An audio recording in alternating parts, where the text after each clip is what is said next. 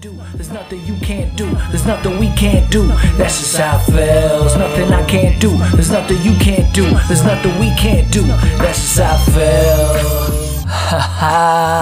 Yeah. What up, what up, what up? Welcome to season 2.5, episode 5 of LER. Learn, Earn, Return with James Ferguson. How's everybody feeling today? It's another beautiful Take Notes Tuesday, and this podcast is all about learning from your experiences, earning opportunity through taking action and returning your knowledge back into the world to better others. But this season is about best steps for future success, where we review the series of topics to help us all navigate this new world and come back stronger and better than ever together. So let's get it. Last week's episode, I talked about continued education so that your decisions in your future are not dictated by emotion, but rather knowledge and understanding. So make sure to check that out, as we all need to be better informed to make proper decisions and opinions as we move forward in this crazy world. But this episode 5, the last episode of this season, 2.5, is about gratitude. Here's why. The world sucks right now. There's no better way to say it. And because of that, it's much easier than ever to get sucked into the negative, to think solely about all the things taken away from us, all the things we can't do, the people we can't see, and the list just keeps getting longer. But it's important to control the narrative in our own mind, since many of us are stuck up there most of the day. And look, I'm one of them. My anxiety has come in waves since quarantine, and one of the best ways to manage it is to consistently keep an attitude of gratitude, and that's why I want to talk about it. Similar to how I've talked about focusing on the positive and not the negative, it doesn't mean that I put rose-colored glasses on and pretend the world doesn't suck, because it does, and it's right there in our face. I simply choose to see it differently, and that gives me that upper hand. Having an attitude of gratitude isn't always easy, though, right? And I promise, though, that it's worth it. But I need reminders and structure just like you, and so in this episode, I'm going to review some things that have worked for me, so that somehow it might help you or inspire you to make some adjustments. And when I say reminders, I mean it. As an example, I used to have attitude of gratitude written in big, bold letters on my office wall at my last job.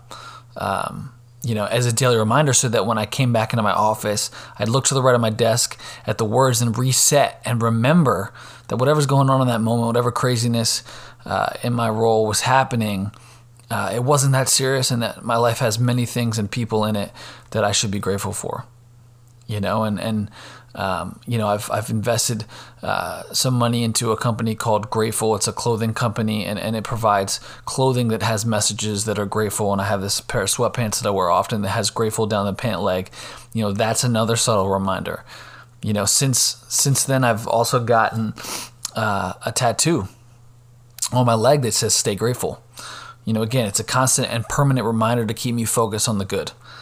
And this doesn't mean that you have to go draw on your walls or go buy, merch from that company or get a tattoo, but I do hope that it inspires you to figure out the best way for you to provide a reminder in your life, in your daily routine, so that you can continually stay grateful, because these are things that I've used that work. It doesn't mean you have to do it that way, but hopefully it inspires some action, because we all need it, right? We need consistency, and I need it just as much as you, and whether it's having people hold you accountable, setting calendar reminders, having a designated space, time, wall, tattoo, or all the above, it's important that you better take control of the negative narrative in your head and create reminders and structure to be more grateful, right? And look, I've talked about in episode 1 of this season, workless isn't worthless. It's true, right? Something that's important to take away from that and recognize that through this process, especially if you're still sitting at home like me, searching for that next job. You've been provided a gift, and that's time. Time is our most valuable resource. Every second is of infinite value, and there's only one thing more precious than our time, and that's who and what we spend it on.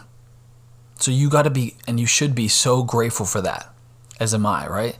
Like right now, I've been home with my wife and daughter, which I would never normally do, supporting Katie as she works from home and spending valuable time with Gray.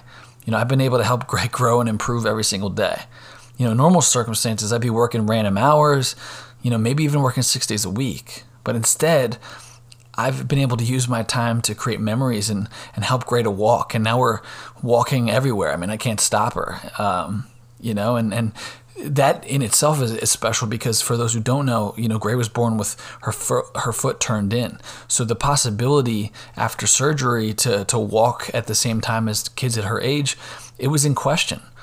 So to be at that point and to be able to help her do that and watch that unfold every single day, and knowing the process it takes to do that, it's exciting, and it's something that a lot of people wish they had or had back, and I'm living it right now. So I'm super grateful for that. And look, we're moving on to talking, and that's a new process and exciting, and again, I'm living it. So I'm very grateful for that. And look, my mom helped remind me of that the other day, that this time I wouldn't normally have it. So to really value it. And I also have a daughter coming in 8 weeks or less. We'll see how it goes. And so if I'm still unemployed when she's born, like, that's a blessing. It's not a curse. And that's where you have to flip the script. You have to shift your perspective. Yes, losing your job sucks. Restricting your income sucks. But having time and being able to use it at your own decision and using it at your own leisure is something that you cannot take for granted, and you must be grateful for and use wisely. And my time, and I've talked about it in other episodes, is filled with, writing my business plan, writing my book, writing music, writing this podcast, preparing for that next opportunity, and then spending time with my family. So I'm super grateful for that gift of time, and I'm making sure I use it wisely. Do I have leisure time that I do things I like to do other than those things? Of course. Watch basketball, whatever it is. But it's important to set structure, especially when you're given time, so that you don't use it or lose it. But it's important that you realize that you may not be using your time wisely. Reset, remind yourself, and adjust accordingly. Something else I want to talk about, and I've talked about this in other seasons, is I've talked about talking to yourself. Another great way to stay grateful is to shift your perspective in the way that you speak. Something that John Gordon often says is get to versus have to, right? And so some things that I'm currently doing, and I'm sure you're doing, I've written out in both terms, and I want to explain it so you better understand what I mean. So here's how you shift the perspective, right? I have to apply to jobs. I gotta apply to jobs. Or I get to, meaning I get to choose where I work next. I dictate how that goes and how prepared I am. I have the time to do so. I have to apply to jobs, or I get to. That's an exciting thing to decide where you're going to go and be able to choose whether or not you are or aren't. I have to watch my kids 24 hours a day now. Yes, it's daunting. It's unnatural. But it should be, I get to watch my kids 24 hours a day. You have that quality time. You're creating memories that you wouldn't normally have. See the difference? I have to versus I get to. This is a one that is a large debate, right? I have to wear a mask, or I get to wear a mask, meaning I get to remain healthy and safe when so many others are not. I have to vote. I get to vote, right? So many people are denied the right to vote, have no opportunity or no place or whatever it is. Go get yourself educated and go make change. Go vote. You get to do that. Make sure you do. I have to cook dinner. No, you get to. Many people can't provide for their families normally, let alone right now. So don't take for granted the opportunity to cook food that you are able to provide to your family. This applies to everything. And so the key is to shift your perspective, the way that you talk to others, the way that you speak to yourself. Don't take things for granted. Stay grateful and use the words that help you see it that way and help others do the same. Another tool that I've been using recently, and I'm sure you guys have seen it, is the Gratitude Tuesday posts. This was inspired by my old team. When COVID first hit us, it flipped the world upside down and threw everybody off. And so each week what we did in our weekly meetings was we'd kick it off by sharing what we were grateful for based on the categories for that week. So it was basically a scheduled thing for each week that gave you different options. Examples, what technology are you most grateful for? What small thing in your house are you most grateful for? What memory, what person? And the list was different each week. But by starting the meeting that way, it forced us to think about those things, to create the habit of seeing the good. So what I did is I found a gratitude calendar on Google, used it as a tool to create what has become Gratitude Day on my social platforms, which is encouraging others to have an attitude of gratitude. Examples of that for what I've been posting, things like going a day without complaining, make an effort to smile more, recognize 3 things that you take for granted, engage in random acts of kindness, write 5 things down you like about yourself, right? These are things that encourage an attitude of gratitude, where normally we don't think about those things in our daily life. So if you do it at least once a week on Tuesday, that's one step forward, right? So by creating this structure every week, I not only share the messages with others, but I attempt them as well.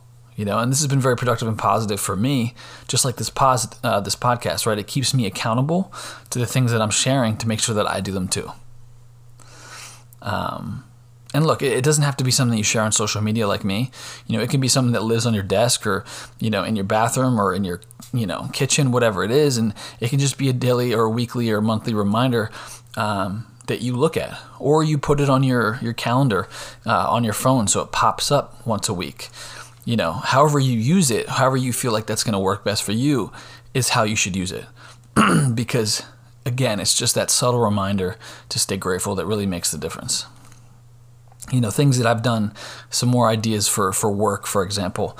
At work over the years, I've encouraged an attitude of gratitude and kindness by starting what was an attitude of gratitude thank you card by the time clock. What this does, it allows employees to write personal notes to others for doing good work or being supportive or whatever it is, and then attaching it to their paychecks, the person's paycheck, to make sure that they get it, weekly.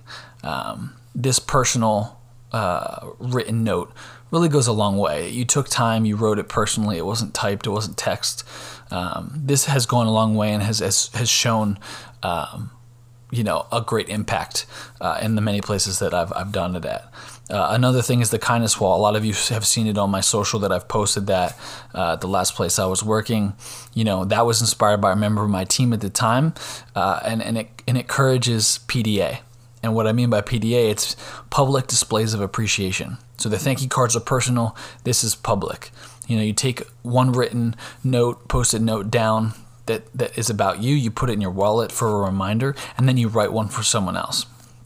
And the idea is that you continue this process until the wall is full, and then you give them out to everyone and start back over. But what this does is it encourages everyone to see someone else, including themselves, in a bigger, better light.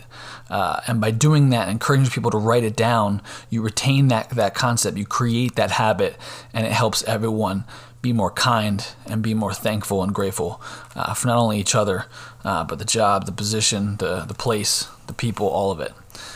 So that's another great thing you can do, and that's something simple you can create at work, just like you saw I did. And one of the things I've noticed as I've shifted to be more grateful is noticing moments I'm most grateful for daily. For me, it's reading a book with Gray before bed, which then leads me to another way that you can remind yourself to stay grateful even in the darkest times. And that's finding a place or a time to think thankful thoughts. Whether it's a thankful walk or a thankful chair or a thankful spot, whatever. I've talked about thankful walks before. Sometimes you just need to get air, especially during quarantine as we are in now. So going for a walk around the neighborhood and thinking about all the many blessings in your life is a great way to use your time. And there's that word again, time. Use it wisely. Set it aside to be grateful in a way or a place of your choosing, right? The time I have with my daughter walking around the neighborhood, I could look around the neighborhood and stuff, or listen to music or whatever I want to do, but instead I use that time to remind myself of all the things I'm grateful for. And look, she's got little legs, so it takes us a while, so it gives me plenty of time to reflect and be thankful. And you can do the same thing. But as I mentioned, books before bed is the best. Reason is it's a guarantee, almost every day that I'm going to get that time, with Gray. And I look forward to it, and I'm sure she does as well.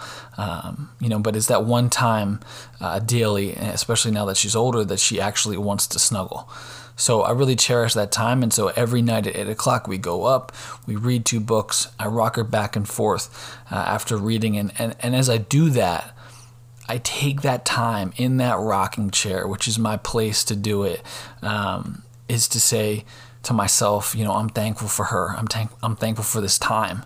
I'm thankful for this room, this house, my wife, my daughter on the way, our cars, our family, all these things, all the blessings in my life. And so I choose that space, that time, that seat to be, where I think my thankful thoughts.